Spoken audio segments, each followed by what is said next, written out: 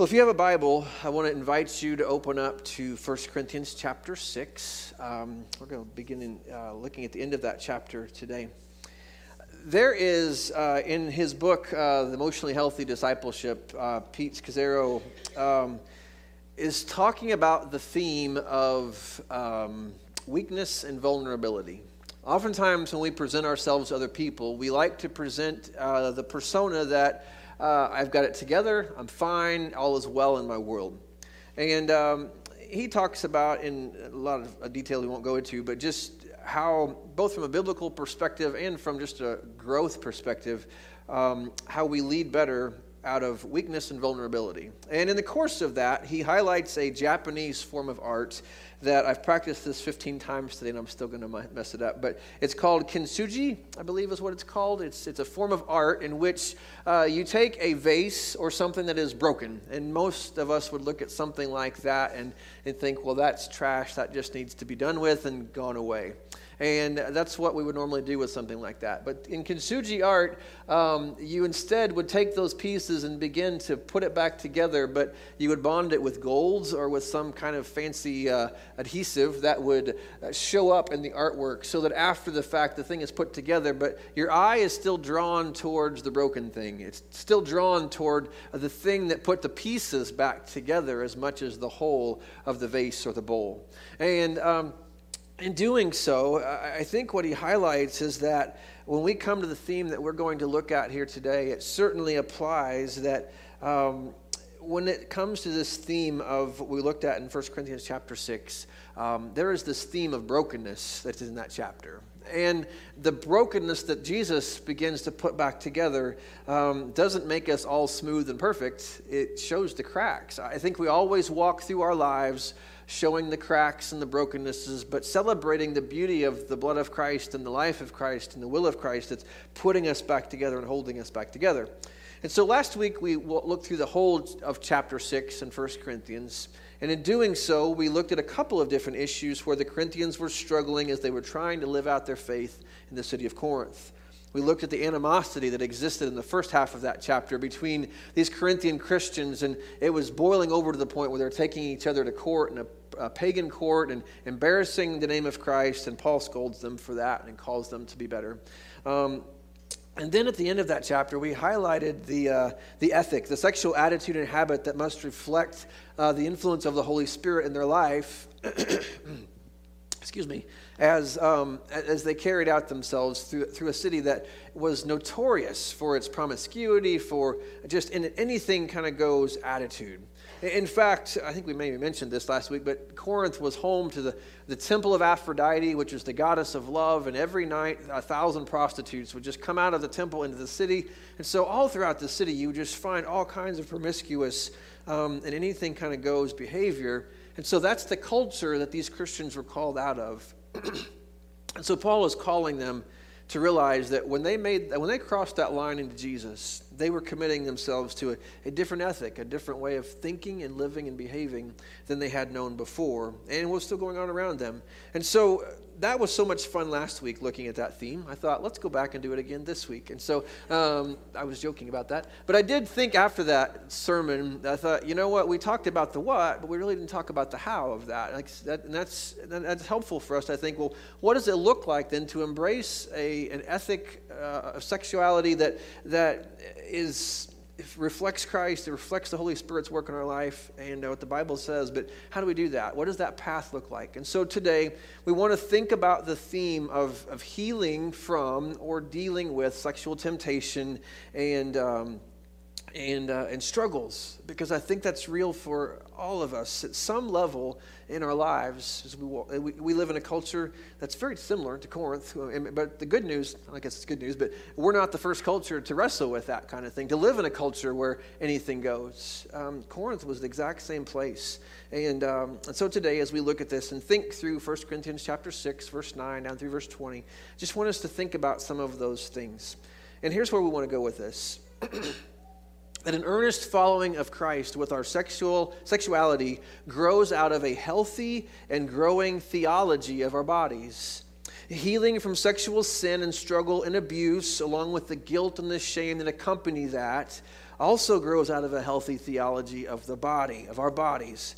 And so as I learn of Christ's perspective for my body, I can then partner with and lean on him to help me live out his will through my body. And so that's what we really want to unpack today, is this kind of a theology of the body as Paul lays it out in 1 Corinthians, and we're going to look at a passage in 1 Thessalonians as well as in Romans, and just kind of gather those together and think through some of them. And there's many, many ways you could go with this, but we're going to highlight 4 of them that I think matter here, and it can maybe help us in some of that. And so let's read through 1 Corinthians chapter 6, beginning in verse 9, down through verse 20, and then we're going to jump over to 1 Thessalonians chapter 4, and then Romans chapter 6. 1 Corinthians 6 says this, "Or do you not know that the unrighteous will not inherit the kingdom of God? Do not be deceived. Neither the sexually immoral, nor the idolaters, nor adulterers, nor men who practice homosexuality, nor thieves, nor the greedy, nor drunkards, nor revilers, or swindlers will inherit the kingdom of God. And such were some of you. But you were washed, and you were sanctified, you were justified in the name of the Lord Jesus Christ, and by the Spirit of our God. All things," and again, this is the part in verse 12 and 13 where Paul is kind of quoting some of the sayings that went around in Corinth, maybe in the church, that all things are lawful for me. But Paul would respond, well, but it may not be helpful. Well, all things are lawful for me, but I will not be dominated by anything. Food is meant for the stomach, and the stomach for food, and God will destroy both one and the other. But Paul says the body is not meant for sexual immorality, but for the Lord. And the Lord is meant for the body. And God raised the Lord, and will also raise us up by his power. Do you not know that your bodies are members of Christ? And so shall I take the members of Christ and make them members of a prostitute? Never. I should not do that. Or do you not know that he who is joined to a prostitute becomes one with her? For as it is written, the two will become one flesh. But he who has joined the Lord becomes one spirit with him. Flee from sexual immorality. Every other sin a person commits is outside the body, but the sexually immoral person sins against his own body. Or do you not know that your body is a temple of the Holy Spirit within you, whom you have from God, and so you are not your own, for you were bought with a price. And so glorify God in your body."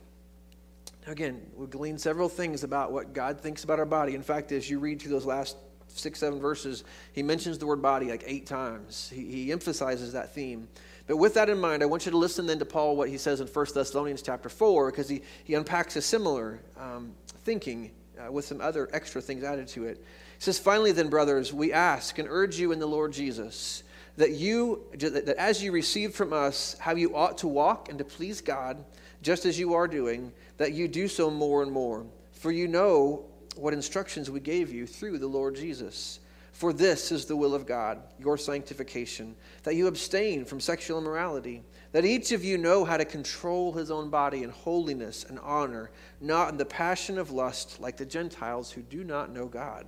That no one transgress or wrong his brother in this matter, because the Lord is an avenger in all these things, as we told you beforehand and solemnly warned you. For God has not called us for impurity, but in holiness. Therefore, whoever disregards this disregards not man, but God, who gives his Holy Spirit to you." And then Romans chapter 6. In the first half of that chapter, Paul has talked about how in our baptism we die with Christ and we were raised to new life, and this beautiful picture of the cross being lived out in our life. And then Paul talks about the ramifications of that. Well, what does that mean then, to be raised to this new life? Well, part of it means what you do with your body.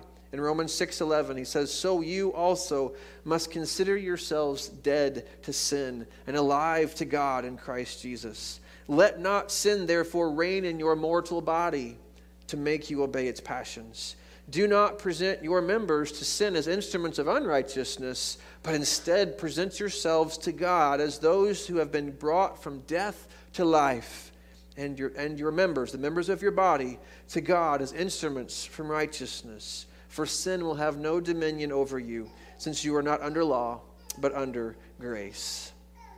And so with all of those things and other things we could look at, we could probably read or fill our whole time with reading passages that reflect upon Scripture's teaching of what the body is all about, our good theology of the body. I want to draw out a few of those things this morning, and I want to give credit to David Platt for a sermon that a lot of this came from, and there's a book later I'm going to refer to that was also very helpful in all of this for me. As I just tried to think, well, yeah, but okay, that's the principle we looked at last week, but what does that look like, and what does that look like in a practical way? And so these are the things that I've come up with, and so you may have others as you read through those, and that's a great thing too. But here's the ones I want to present to us today.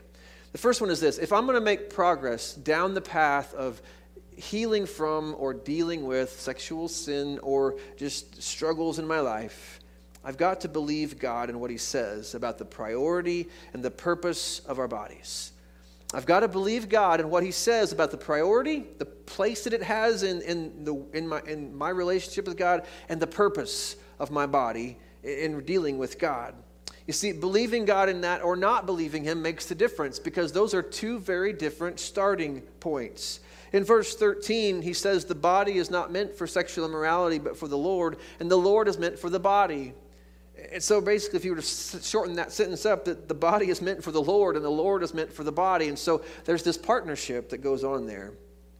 Now, that little phrase that the body is made for the Lord, that's a very different starting point than most of the philosophies and thoughts and attitudes that are in the culture around you and me. The belief in our culture is that the body is made for pleasure, right? And so it's got these desires and these things, and it's meant to make me happy and feel good. And so the world lives from the philosophy of please your body however you want. But the Bible comes at us and gives us this teaching on our body that says the body exists to please God. Those are two very different things. And so what is our aim with our body? Is my aim self-gratification? Or is my body God glorification? And in that, there's this thinking, there's this thought process of what is this body meant for? And so we wrestle with that and have to ask ourselves that question, because what I believe or who I believe, whether it's the world or whether it's the Lord, determines much of how I will respond out of that. And so the body is made for the Lord. And we'll get into a little bit more of that as we go here. But also think of that second phrase that he uses when he talks about, well, the Lord is for the body. That can mean a couple of different things, but one of the things is that God is not anti-body, which there was a thinking in that day, in that culture, that your spirit is good, but the body is just all bad, right? Everything material, everything physical is just bad, so it doesn't matter what you do with it. It's just going to be thrown away anyway. It's the soul that's all that matters. But that's not what Paul is teaching. He is clear to them that God cares about what happens to your body and in your body and through your body, because it's meant for Him, but He's for your body as well. He's not a dualist, maybe I guess that's what you call that, with the spirit over here and the body over here. He brings those things together. And what he's reflecting upon is how God has created the body. It is His design, His concepts. And just as you think of your body, think of the amazing things that God wired into you that allowed you to experience the world that's around you, right? Think of your eyes, the eyes to be able to see so many colors, so many things that you can see in the world around you, from sunsets and sunrises to mountains to flowers to all the things, from oceans, all the things. There is incredible beauty, and God could have made us just see black and white. It could have been very boring and got the job done, right? I could have survived with black and white vision, but God didn't do that. He wired our eyes to see incredible beauty, and there's great pleasure that comes from that beauty, right? When it's presented to us. He gave us ears to hear the beautiful things you hear. Right? I'm Dr. Seuss up here now, but there's ears to hear, right? There's just the amazing sounds. First service had a couple babies crying. There's the beauty of that noise, or that sound that comes from those little lives, or it's beautiful music, or it's the words spoken from someone that matters deeply to you. All kinds of things that you hear that are a pleasure to you, or the taste to enjoy. Again, we could have gotten through life just fine with no taste buds, but we were given taste buds that allow us to taste such a wide variety of things. Skin to touch, the ability to communicate and build relationship. And so just in Paul's reminding us that God gave you a body, not to be blah and bland, but it's to experience all the good things that He has for you. God does care about your body life and our creation, our design. God is for that. But if we don't believe that God is for the body and the body is for the Lord, and we don't believe what God says about the priority and the place of our bodies in our relationship or in our world, we're going to question everything. We will doubt and we'll listen to all the other things, but God is for us and God knows what is best for our bodies. And yet our mantra oftentimes is, no one's going to tell me what to do or to think about those kind of things. And so we have to decide, if I'm going to make progress down that line of growing and holiness in this area, I've got to decide who I'm going to listen to. Am I going to listen to God? Or am I going to listen to all the other voices? And there's a lot of them that just keep coming at you saying, you know what, it's all about you, do what feels good, do what you want to do, or do I listen to God? And so God who formed you is for you. And this is how much he is for the body that you live. In verse 14, it says, God raised up the Lord and will also raise us up by his power. Right? This body is not just a trash can that's going to be thrown away at the end of your life and never used again. When God resurrects us, just as he resurrected Jesus, he didn't come back as a ghost. He came back with a physical body. And you and I are be resurrected in the same way. We'll see that in 1 Corinthians 15 in a deeper way, but listen to what Paul says in verse 51 of that chapter. It says, behold, I tell you a mystery. We shall not all sleep, but we shall all be changed in a moment, in the twinkling of an eye, at the last trumpet. For the trumpet will sound, and the dead will be raised imperishable, and we shall be changed. For this perishable body, must put on the imperishable, and this mortal body must put on immortality. When this perishable puts on the imperishable, and the mortal puts on immortality, then shall come to pass the saying that is written, death is swallowed up in victory. O death, where is your victory? O death, where is your sting? The sting of death is sin. The power of sin is in the law. But thanks be to God who gives us victory through our Lord Jesus Christ. And part of that victory is not just a resurrected soul, but it is a resurrected body that will exist with the Lord forever, just as Jesus' body was like that. And so we have to make a decision. If I'm going to move forward in growing in this area, that first how is I have to decide who I'm going to listen to. Will I listen to the voices of the world around me, or will I listen to the voice of the Lord who is speaking about the value and the priority and the place and the purpose of my body? And then ultimately is to honor him with everything I do. But that leads us to a second thing then. I can believe God, but then I come down to the second thing, and it's this, that we live in a broken world, and so I must bring my broken body to God. We live in a broken world. I must own that, admit that, see that, realize that we live in a broken world, and my broken body, spiritually, emotionally, all the things that go with that, I can't just keep it over here and just say, God, I'm going to leave that over there. I got to bring that part of my brokenness to God. The brokenness of struggle, the brokenness of fallenness, of sin. I have to bring that to God, just like I bring my heart and my other things of my life to him. As you read the end of 1 Corinthians chapter 6 and go into chapter 7, Paul is talking all about the themes of sexuality and singleness and marriage. And you read through this section and you think, man, it's hard to live up to those things he says, to be content with what God says to do or to be obedient in what God says to do in some of those things. And it's pretty quickly easy to find that our world is broken. My ability to obey God and live out what God calls me to be is broken. And so the world in which I live is broken, and my body is a part of that brokenness.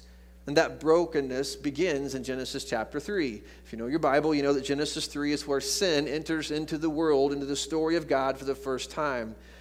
Satan comes to Adam and Eve, and he tempts them to use their bodies outside of the design and desire of what God had for them. Now again, God had a whole world full of pleasures for them to enjoy, trees and forests and wonderful things for them to enjoy. But he gave them a limit as well and said, don't go to that tree. But again, what did Satan do? He came to them with a physical desire to tempt them and lure them into their rebellion against God. And so they found that it tasted good and it looked good to the eye and it was pleasurable in so many ways, and they fell in rebellion to God. And that sin brought brokenness. That brokenness affected them and God.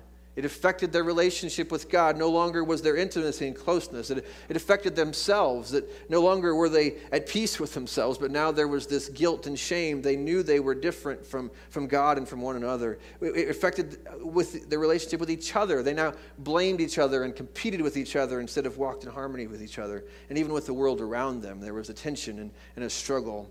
And so we continue to live in that brokenness, and part of where that plays out is in our bodies. That our bodies struggle with weakness, with disability, we wear out. Our physical desires, just like Adam and Eve, are sometimes go in all kinds of different directions. We are all of us, prone to fulfill desires in ways that are contrary to God's desire for us. And so as you go back to that list of sin in verse 9, note that goes in lots of different directions. And all of those sins, all of those things he talks about are about desire of the flesh, of the body, that kind of just goes beyond where it should. There's something probably good back in the core of it, but it goes way beyond where it should. And so we see that brokenness all around us. It's played out in the hurts and maybe the abuses that some of you have experienced. Maybe it plays out in the addictions and the struggles and I wish I could stop doing this kind of things of our life. Each of us are different, but we all have brokenness that is a part of who we are, is a part of our story and our testimony. And that brokenness can cause us to make some decisions that are not always the wisest decisions, if we're honest. And again, that's when we talk about a broken world, bringing our brokenness to God. That's what we're talking about. I must come to him and say, you know what, I'm a lot like Esau, who in Genesis 25, if you remember the story of Jacob and Esau, Jacob's been home cooking, Esau's been out hunting, and he comes home and he's famished. And as he goes to that meal that Jacob has prepared, he has one bartering chip. I want a bowl of soup. Jacob won't give it to me. But Jacob says, if you'll give me your birthright, which basically is a huge part of the inheritance, I'll give you a bowl of soup. And Esau, in a moment of hunger, physical hunger, compromises and gives away his birthright for a bowl of soup. And Scripture reflects on that in Hebrews chapter 12. It says this, see to it that no one fails to obtain the grace of God, and that no root of bitterness springs up and causes trouble, and by it many become defiled, and that no one is sexually immoral or unholy like Esau, who sold his birthright for a single meal. Again, a terrible trade, a huge future for just a small moment of food, pleasure in that moment. For you know that afterward, when he desired to inherit the blessing, when he wanted what could have been his, he was rejected, for he found no chance to repent, though he sought it with tears. He was broken, he was sad about it, but he had made a decision. And so all of us in our brokenness and the struggles and the desires of our flesh, we can get ourselves in all kinds of trouble, right? Make compromises that in our sane moments we would never do, but those desires are powerful. And so God calls us to listen to him. In verse 18 of 1 Corinthians chapter 6, he simply says, flee from sexual immorality. There are times when God says, be strong in the moment or stand fast in a moment, but when it comes to these desires of our flesh, he doesn't encourage us to stand fast. He says, flee them. And again, we look at Esau as a bad example. The good example is in this picture behind these words, I think, is Joseph. It's Joseph who was being faithful as a servant in Potiphar's house, and Potiphar's wife comes to seduce him, and he flees. He runs fast out of that house. And it cost him. He was lied about. He was made fun of. He was thrown in jail because of it, as he was lied about. But he did the right thing. And so Esau made a short-term gain, long-term loss. Joseph made his decision to flee, and it cost him in the short term. But his long-term gain was his integrity and the way God blessed and used his life and built his life. And that's the examples of what Paul is calling us to here. He says, every other sin a person commits is outside the body, but the sexually immoral person sins against his own body. And what he's just warning about is the seriousness of not fleeing, of just toying with our flesh, toying with desire, toying with things that we ought to flee from. And so maybe it's destroyed lives that Paul has seen and reflects upon, or marriages, as we'll get to in chapter 7, or it's damage done to our kids, or it's bringing great hurt and pain into lives of ourselves, or even worse, into the lives of other people because of what we do. it leads to so many other sins. The lying, stealing, cheating, bitterness, hatred, slander, gossip, and even murder in extreme cases. And so, again, you've got Esau versus Joseph, and just this whole idea of in a broken world, we bring our brokenness, our broken bodies to God, admitting, God, I know that this is all broken. And that leads to the third thing then. Because I admit that there is brokenness in my life, that leads me to this thing, that with humility and the help of the Holy Spirit, I have to battle the desires of my body. And that little first phrase is important. I don't just battle it on my own. I have to come humbly, realizing I can't do this myself. I can't do this without the help of God, and probably even just as much so as the help of a few partners and helpers along the way who will help me in that struggle as I share my burdens with them. So with humility and the help of the Holy Spirit, we battle the desires of our bodies. I have a friend on Facebook who is obsessed with Star Trek memes, and he shares them all the time, and they make me laugh. And you may not be a Star Trek person. Sorry, that's a blasphemy to compare those two things. The Star Trek person, but he shared this, I think, on Friday, and I have not stopped laughing about it. And so this is a Klingon, I believe, that this is the first picture when Taco Bell has 4 tacos for $1. It's the excited face, but then 1 minute after eating those 4 tacos is the look of uncomfortableness and shock. And so you can replace the face with any face you want, but the principle is the same, right? We're all drawn in sometimes to, I think I used to do tacos for $4 back in my youth, if I remember right, and I should bring that back, because I would definitely give into that easily. And so, but again, we all do that, right? We all fall into those places where we think, man, why did I do that? Why did I go back to that again? How do I break this habit and this desire or this thing? Is it work in my flesh and my desires? And so we all have that desire we know that will not be good for us. And really, I think one of the things I was struck by this week, and I probably knew, I just never verbalized it, but just when you look at the approach towards desire is really one of the things that differentiates you from I'm a Christian, I'm a follower of Jesus, versus I'm just a person of the world. It's what do you do with desire? Because Jesus calls us to battle it and to tame it and to deal with it in a different way, where the world just says, go for it. If it's a desire, it must be natural and you should go do it. And just that approach, as I listen and I look and I learn and I pay attention to my own life even, that Scripture calls us to humbly and through the help of the Holy Spirit at work in our life, wrestle with those desires. Now, that doesn't mean it's easy. In fact, it's much harder to wrestle with it and try to fight it than it is to give into it, in the short term at least. But it's when we don't that we find ourselves, as Paul talked about in those verses, where I find it not helpful and I'm mastered by it. And so we can't do it ourselves. We need supernatural help. In her book, Rachel Gilson wrote a book, I think it was last year, actually, called Born Again This Way, and she talked about her own struggle with same-sex addiction and her own life and her testimony, and in the course of that book, she has a wonderful chapter on just how do you deal with desire in James chapter 1. And I just want to read that passage to you and reflect on a little bit, because it just struck me as I read that chapter that I don't think we oftentimes give enough credit or lean into the fact that, man, when I've got desires that are waging at war in me, I really need to fight those with the help of God in my life. He says this in James chapter 1, "Blessed is the man who remains steadfast under trial, for when he has stood the test, he will receive the crown of life, which God has promised to those who love him. Let no one say when he is tempted, I am being tempted by God, for God cannot be tempted with evil, and he himself tempts no one. But each person is tempted when he is lured and enticed by his own desire." There's that word. That word desire is what we're going to think about here for a second. All right? That's what Paul is calling us to. It's at work in our life, and we are lured and we are enticed by a desire in our life. Then that desire, when it has conceived, it gives birth to sin. And sin, when it is fully grown, brings forth death. So before we read the rest of it, just think of that. Note that James says when, not if. When you are tempted, not if you are tempted. Because it's coming. All of us. We are all broken. We live in a broken world. It is coming for all of us. We're all going to wrestle with this because we are broken people in a broken world.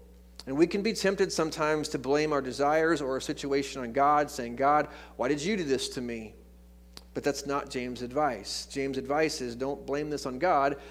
We got to wrestle with the desire, whatever the desire is in our life. That word desire, James doesn't really tell us what to do with it in this text, but elsewhere in Scripture, the same word is used over and over again in things like this. Romans chapter 6, verse 12. Don't let sin make you obey its desire. Romans 13:14. Don't gratify the desires of the flesh. Galatians 5:16. If you live by the Spirit, you won't gratify the desires of the flesh. Ephesians 4:22. Put off the old self, which has deceitful desires. 2 Timothy 2:22, flee desires. 1 Peter 1:14, don't be conformed to desires. 1 Peter 4:2, don't live for desires. And Gilson in her books write this, in the strongest term, Paul writes in Galatians 5:24 that Christians have crucified the flesh with its passions and desires. In Colossians 3:5, he tells Christians to put evil desires to death along with sexual immorality and other things. In other words, we are called to move away from desire for evil things. There's a fight that needs to go on. But as I read that list, I'm struck by, I can't do that myself. That's a big enemy to try to face. And so that's why the humility and the help of the Holy Spirit, working with God's word, is key to our life. And so he goes on in James 1 to say this. He talked about one birth, right? One form of birth in this story is, well, temptation, desire gives birth to temptation, and temptation to sin, and sin to death. That's one birth that takes place. But there's a second birth that's also talked about here, a different one, a better one. It says, do not be deceived, my beloved brothers. Every good and every perfect gift is from above, coming down from the Father of lights, with whom there is no variation of shadow due to change. Of his own will, of God's own will, he brought us forth. He birthed us by the word of truth, that we should be a kind of first fruits for his creatures. And so there are two birth stories going on in this. And it depends on what we do with desire and how we fight it and what we deal with it. And she goes on in her book to use a helpful analogy, I think. As you sit there are probably billions of cells that work in your body that are doing all kinds of things unbeknownst to you. They're doing whatever they do. But they're powerful little agents, right? Powerful little things that are multiplying or doing their things, making sure you stay alive. And so there is power in a single cell. But she gives this quote, that cancer does not change the power of the cell, but it changes the purpose of the cell. In other words, that same power that's at work for good when your cells are healthy, when it becomes cancerous, it becomes destructive and it destroys you instead of brings life to you. But it's still the same power. And it all depends on what that cell's purpose and work is doing in your life. And so when we think of desire, I think that fits well. That desire is powerful. But if I allow it to be a healthy thing, a God-honoring thing, it does great work in my life. But if I allow it to become destructive, it gives birth to death. It gives birth to a lot of negative things in my life. And so James is calling us to think about, well, how do we respond to desire? And so I would just ask you, as you think about, okay, I believe God, I'm going to choose to believe your truth in my life. This is what you say my body is for, my purpose and my place and your plans for it. And yet I come because I realize I'm broken. And God, I come humbly asking and seeking your help because I can't win this battle on my own. And I think this fourth thing maybe just helps us to realize that we're not alone in that battle, because this is the last thing I just want you to show you. Embrace the truth that Christ gave his body to make your body new. The doctrine of the incarnation is very cute at Christmas time when we put little baby Jesus in the manger. That's cute and it makes for a nice holiday season. But if that's all the incarnation is for you, then you're missing the point of the incarnation. The point of the incarnation is that God, who could have sat out in heaven and said, you know what, you people do this. Quit giving into these desires. Quit doing this. Be better. But God didn't just sit out there and do that. God came and he took on a body. And I think it's Hebrews talks about that Jesus, as he grew up, he learned obedience to the things he suffered. And so he had to wrestle with those things. He was tempted in all things that we are, yet he did not sin. And so Jesus came and he took on a body and he wrestled with those desires. Look at the temptation stories all throughout his life. He's wrestling with these, what do I want? What does my body want? What does the Lord wants? What does my Father wants? He's wrestling with those. And so when we wrestle, when we choose to fight and we choose to try to flee or to manage those things in the way that God calls us to, we don't do it alone. When we humbly come and we ask, Lord, would you help? We have an ally. God has come in a body, and he lived a perfect life, and then Jesus took that perfect life, and he allowed it to be crucified for all of us who are broken, all of us who are sinful, who have not lived perfectly, to pay our price. And then he physically rose from the dead to give hope, not only to our souls, but to our bodies. That there is a plan for those, there's a place for those, there is redemption for those, for our bodies that continue to wrestle and struggle with desire and with sin. And so those things, I think, move us down the road. And then there's probably dozens of other things we could look at and think about in this area. But God calls us to approach those things and to give thought to them and to say, Lord, what would you have me to do with my body? A good theology of your body will help you move down the road of, okay, how do I please God with my body? I have to understand what God thinks about it. And so as you and I think on this today, I don't know where this lands in your life. We probably all have different struggles, different things that we know that are there. God knows they're there. We know they're there. So I pray that we would believe God. I pray that we would own the brokenness and say, you know what, the world was a mess before I got here, and I've done nothing to add to the goodness of it. I've just added to the brokenness of it through my own life. But Lord, I recognize your call to face those desires, to battle them, to surrender them, to allow you to crucify them, and to trust you in that process of the one who came and lived for me and lived like me, that he might be my help, my example, and my strength, that I might find some victory and some growth and progress in this holiness that he calls us to. And so today, we're just going to pray and ask God to help us live out a glorifying life through the bodies that God has given us. Would you pray these, please? Our Lord and our God, we come and we thank you for these really cool vessels that you have put us in. The things that we can experience, the things that we are, and the amazing ways they work. We are thankful for them.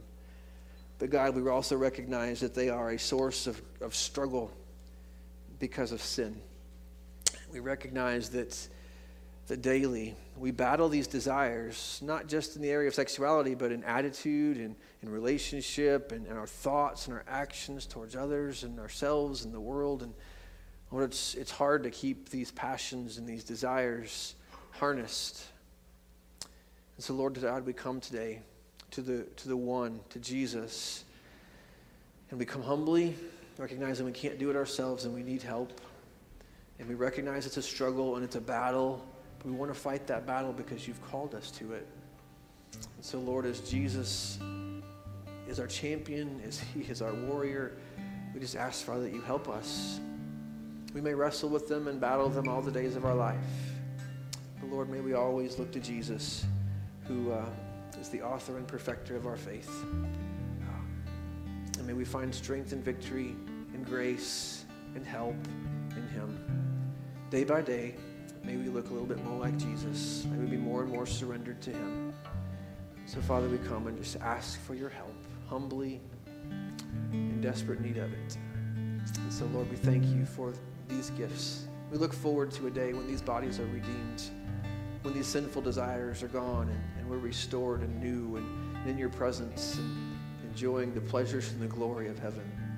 But until that day, help us, Lord, to walk faithfully. We love you and pray these things in Christ's good name.